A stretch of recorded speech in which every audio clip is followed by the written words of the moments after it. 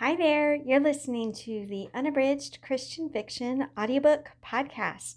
I'm your host, Alana Terry, and this season of the Unabridged podcast is the Terror in the Sky series. This is an unforgettable, fast-paced collection of 6 novellas that tell you the story of what happens when multiple strangers board a doomed flight. I hope that you enjoy this episode of the Unabridged Christian Fiction audiobook podcast. Chapter 5. While Kennedy and I were wasting our time talking about nothing at all significant, I was still eyeing that big man in the Hawaiian and the teen he was with. At one point, he leaned over and said something to her, and she pulled away. It happened so fast I can't be certain I actually saw it, but I could have sworn he yanked her by the hair. That's when I finally did tell the flight attendant, Tracy, the one whose name I'll never forget, the one whose family background I've checked online 100 times to see if there's anything more to learn about her. Mother of 2. The family's trying to stay out of the public eye. Yeah, good luck with that. But one picture from a family vacation has been all over the press. It's Tracy and her kids, out camping in the woods somewhere. She was married, too, so I kind of assume her husband was the invisible man behind a camera. And they look so happy and healthy. So alive. I told Tracy that this man pulled that girl's hair back, mentioned that she looked super uncomfortable with him. I don't know if this is where your mind goes or not, but I immediately started to think human trafficking. It's absolutely ridiculous how many Americans are convinced that sort of stuff doesn't happen in their own backyards. I'm pretty sensitive to it. As a feminist, even as a halfway decent human being, there's no way I can stand for any sort of enforced slavery. It's terrible.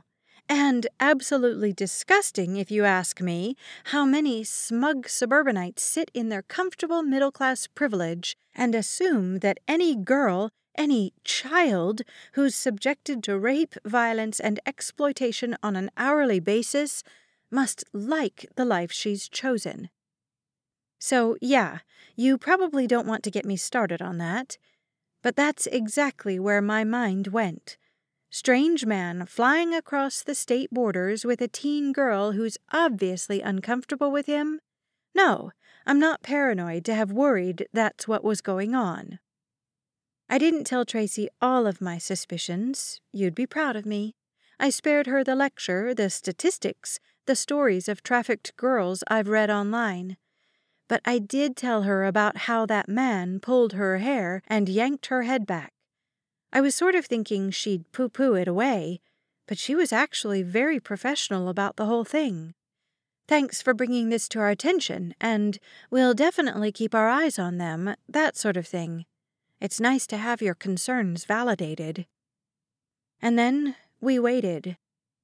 Except what we thought we were waiting for was the plane to land in Detroit. I'm so ashamed to think that after I brought up my observations to Tracy, my biggest concern was whether or not I'd join Math Babe for drinks. We had several hours layover, but I didn't want to ditch Kennedy or make her feel like the third wheel. It's kind of funny, since she's the one who not only saved my life that day, but also introduced me to the Lord. But at the time, I still felt like I was the one who was looking out for her. She was real sheltered growing up, at least in some ways.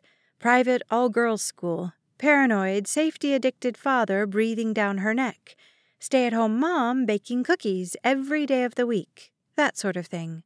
It could have been any upper-class American suburb, except the only difference was it was overseas.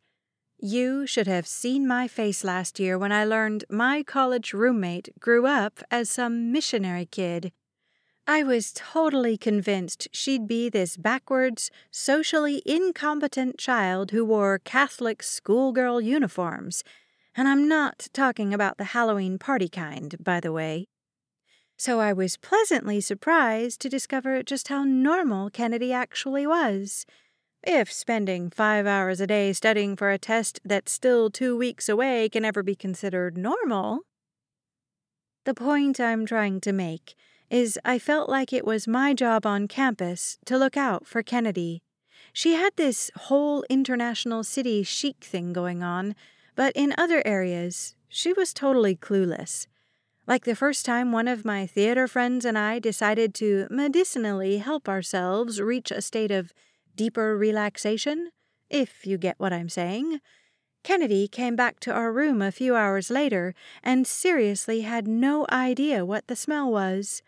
She asked me if I had put on some new kind of perfume. I should point out that I'm doing my best to give up that sort of thing now that I'm a Christian, but I'm not going to lie or pretend that I didn't come from a pretty hard partying background. I actually used to pity Kennedy for being so uptight, thought it was my job to teach her how to let her hair down, both metaphorically as well as literally. I thought she was sheltered and naive for her beliefs, and I'll go ahead and admit that I teased her sometimes. It was all in good nature, I should mention. She never got angry, never fought back. On the other hand, she didn't do what some Christians might have done, and made the practicing of her faith that much more obnoxious just to spite me. No, she kept on living her quiet Christian life, never realizing how closely I was watching, never realizing that with each passing week, my respect for her grew more and more. Never guessing that when I came face to face with death on that doomed flight to Detroit, it was the God she served so quietly and steadfastly that I'd call on to come and rescue us both. Chapter 6.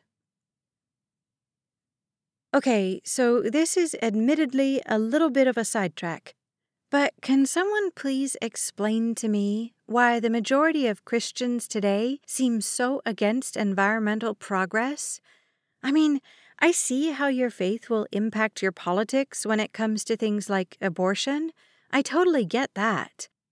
But seriously, when did conservative Christians decide to leave the environmental debate up to everyone else to fight over? Doesn't God, in the very first book of the Bible, put humans in charge of taking care of the earth? Hello? I've only been a Christian for a few weeks now, and I know there's still a ton I need to learn. I also know that my specific political leanings may not line up 100% with the majority of evangelical Christians, and that's fine with me. I figure that God's judging me based on how much I actually meant it when I asked Him to forgive my sins, as opposed to how I'll choose to vote in the next election. But I'm not off my soapbox yet. I just need another minute. And yes, this totally does tie into my near-death experience on that doomed flight to Detroit. I'll get there. Did you know that one of the biggest reasons I never even dreamed of becoming a Christian myself was because I thought I'd have to dye my hair back to its natural brunette and start voting for the other guys? Seriously, that's honestly what I thought Christianity was. That's why I'm saying I'm so glad God doesn't judge me based on which box I check when I go to the polls. I already told you how upset I get about human trafficking, but now I need to talk for a minute about environmental justice. I took a whole course last semester, and I'm pretty well studied up on it. Did you know that if you go up to a typical pastor and say, "Hey, do you know what environmental justice is?"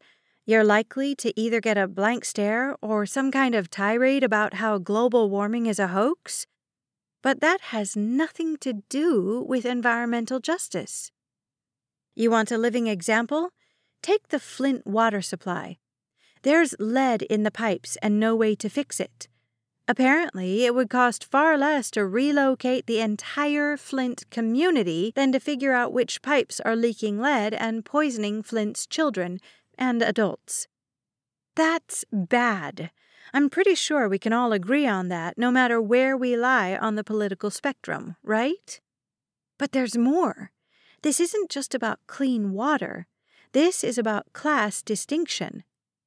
Because what are you going to do if you're a professional working in Flint, making a multi-six-figure income a year, and you find out the water there is poisoning you and your family, and nobody's going to do anything to fix it? You move. Worst case scenario? Maybe your house forecloses, because who's going to buy land in Flint? So your credit score takes a hit. But you've got the money, the resources, and the savings account to start over. Goodbye, Flint. Hello, water supply that isn't going to kill you. Easy as pie. Now imagine you're an immigrant single mother. You're working 2 jobs just to put food on the table because your income's just high enough you don't qualify for food stamps and just low enough that you can't afford anything. You've got 3 kids. Those kids have to eat. The baby needs diapers. Oh, and since you're working all the time, you have to pay for all that baby formula. The problem? The water you're mixing with your baby's formula will eventually kill her. So what are your options? Well, you can buy bottled water. Except, oops, that costs more money than you have, and you're already diluting your formula to make it stretch and worried that your baby's health might suffer as a result. Besides, even if you give her purified water to drink, what happens when she needs to wash her hands or take a bath? She's still soaking in poison through that soft, porous skin of hers. So maybe you wait for the government to come and fix things. After all, poisoned drinking water certainly should fall under the category of a national emergency. Except the government's uncomfortably silent on the matter. I wonder why that is. Could it be because those with the loudest political voices have already taken their trust funds and their retirement accounts and moved away? Back to choices then, because, after all, this is America, the land of freedom. You have the right to live anywhere you want. Don't need the state's permission to move to a new town. Except, how are you going to afford a moving van or a safety deposit on a new apartment? And what about the fact that you're too busy working your 2 jobs just to keep the kids from starving that you literally can't start over? And so, you stay. And each and every time you fill up that baby's bottle, even though you're using a filter and hoping that will help even just a little, you have to wonder if, while nourishing your daughter, you're also killing her. Slowly. Methodically. Because this is what happens when you're poor and voiceless and living in the land of the free. Am I off my soapbox? I suppose for now, but I just had to get that off my chest. Going back to what happened on that flight, there's absolutely no excuse for murdering an innocent victim in cold blood. No reason anyone should stand up and shoot a flight attendant execution style. Nor is there any reason whatsoever in which it is justified to tamper with a flight carrying hundreds of people who are going to die because of your callous decisions. Sometimes, when I wake up from nightmares, the sound of gunshots reverberating in a stark airplane cabin in my ears and the scent of smoke in my nose, I'm tempted to hate the men who did this. Except I can't. I can't hate them because, even though I could never justify their actions, I understand exactly why they felt this act of homegrown terrorism was the only solution to their plight. Chapter 7. Before going on, I'd like to apologize to you for my little mini rant back there. Probably wasn't one of my finest moments, I'll be honest, but I've read some of the news articles involving the crash lately, and a lot of people are asking those kinds of questions. If things were so bad in Detroit, why didn't they just leave? Why'd they hijack a flight with hundreds of innocent passengers on it when they could have just telephoned their state representative? I've made myself a promise not to go off on another tirade. Suffice it to say that comments like these really get under my skin. If I were slightly less self-aware, I might even wonder if this was a case of Stockholm Syndrome. If I'm sympathizing with the terrorists who nearly killed me for some twisted psychological reason or other. But I'd been studying what was going on with Brown Elementary School over there in Detroit for months. I already knew which side of the aisle I was on. Nearly losing my life to a couple desperate, deranged terrorists didn't change that. Not at all. But I suppose I'm getting ahead of myself. Kennedy's the one who should tell you about the letter. She was the one who got it, but it completely confirmed every disgusting suspicion I had about that man in the Hawaiian shirt and the girl he was with. Everything except for the trafficking angle, at least. I didn't see it happen, but Kennedy got up to use the bathroom. She had to go to the front of the plane because there just so happened to be a man planting a bomb in the lavatories in the back. Of course, none of us knew it at the time. We just thought he'd fallen on the wrong side of an argument with a taco truck on his drive to the airport. I keep trying to remember what I was doing when that girl reached out to Kennedy for help. It's not like I thought it was my duty to stare at my roommate as she walked all the way up the aisle just to use the bathroom on an airplane. Truth be told, I was probably wasting time on my phone, or maybe touching up my makeup since we were now less than an hour away from Detroit, and I was still seriously considering taking a quick detour to go on a date with Math Babe. I heard the man yell first, and I looked up and saw him shouting at Kennedy. The girl he was with, the teen I'd had my eye on, was terrified. I wouldn't even say she screamed for help. It was more like a squeal, like something you'd hear from a dying animal.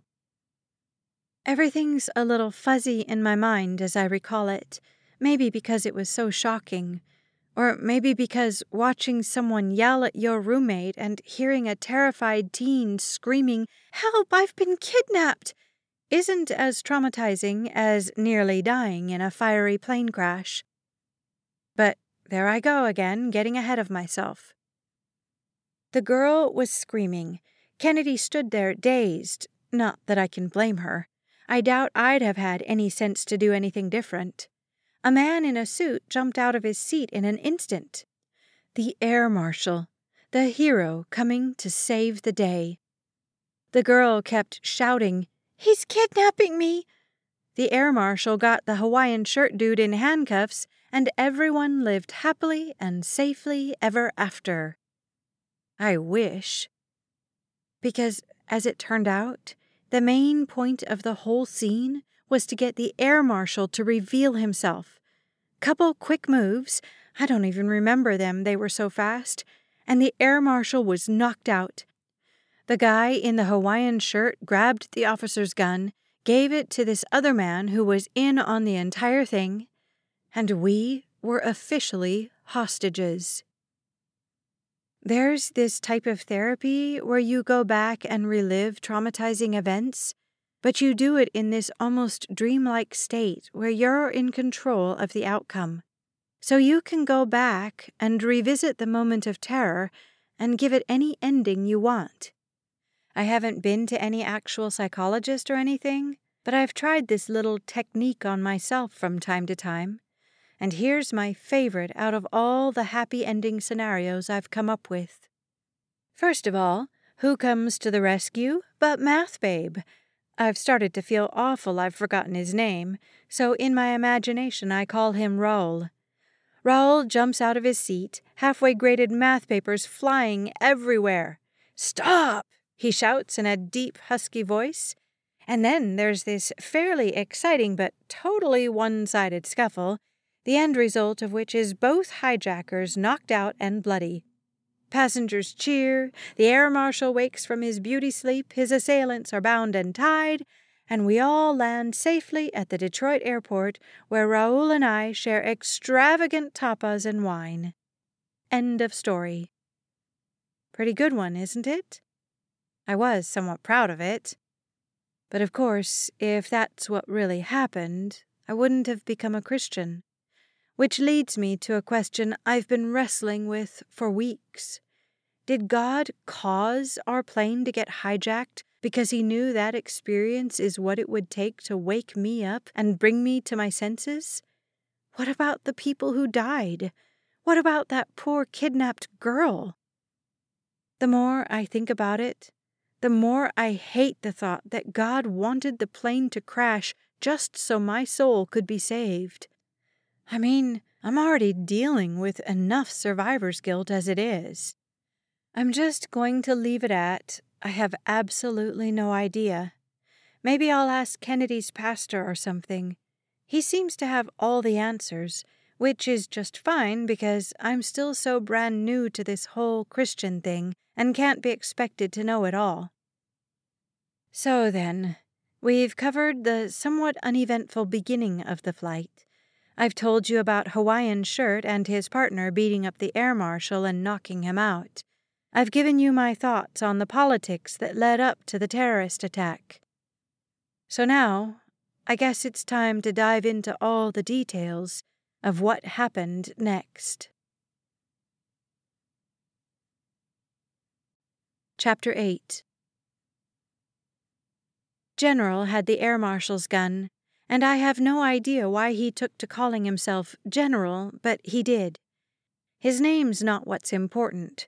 What mattered is he had the gun, which meant from that moment on, he was the one calling all the shots. I'll go back to that first minute or two. It's hard to describe the absolute chaos in the cabin, like you could literally feel the fear and confusion in the air. I think that's what he was counting on, because, seriously, let's do the math. 1 gun. How many bullets could that be, right?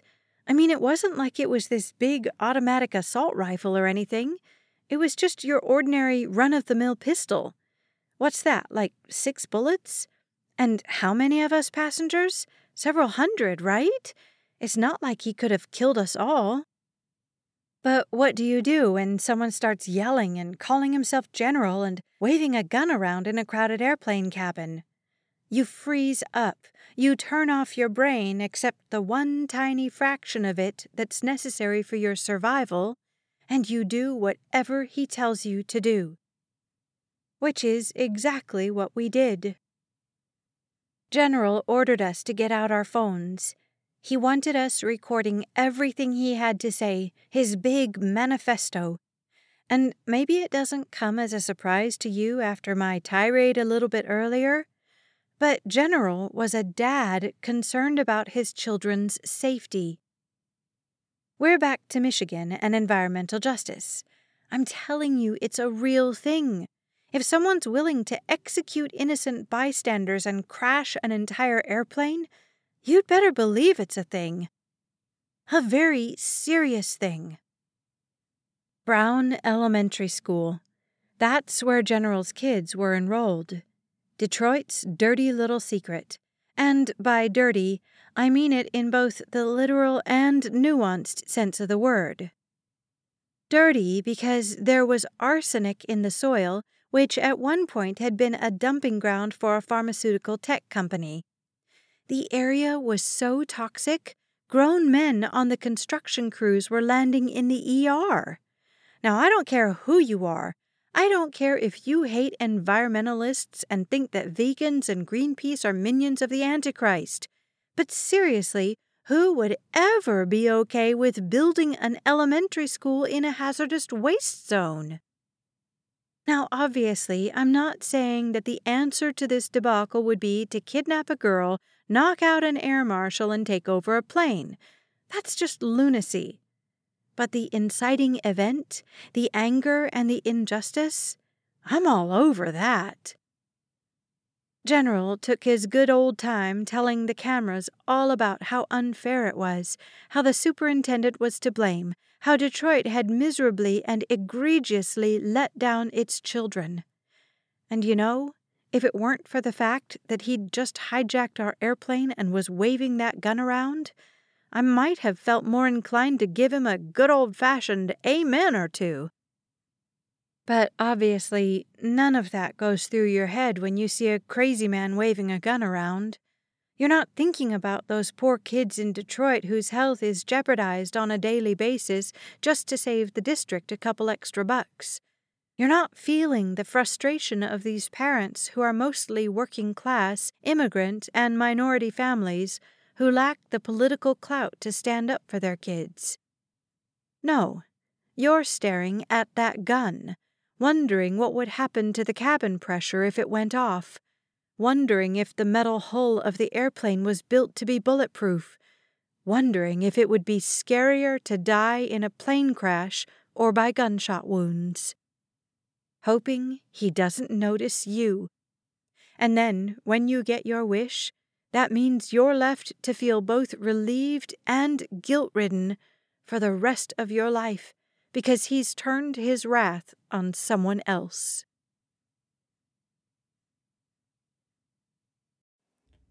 Thanks for listening to the Unabridged Christian Fiction audiobook podcast. This has been the Terror in the Skies series written by me, Alana Terry, and narrated by Becky Dowdy. If you want to listen to or read this entire series without interruptions, you can look for the Terror in the Skies series by Alana Terry wherever you shop for ebooks, paperbacks, or audiobooks.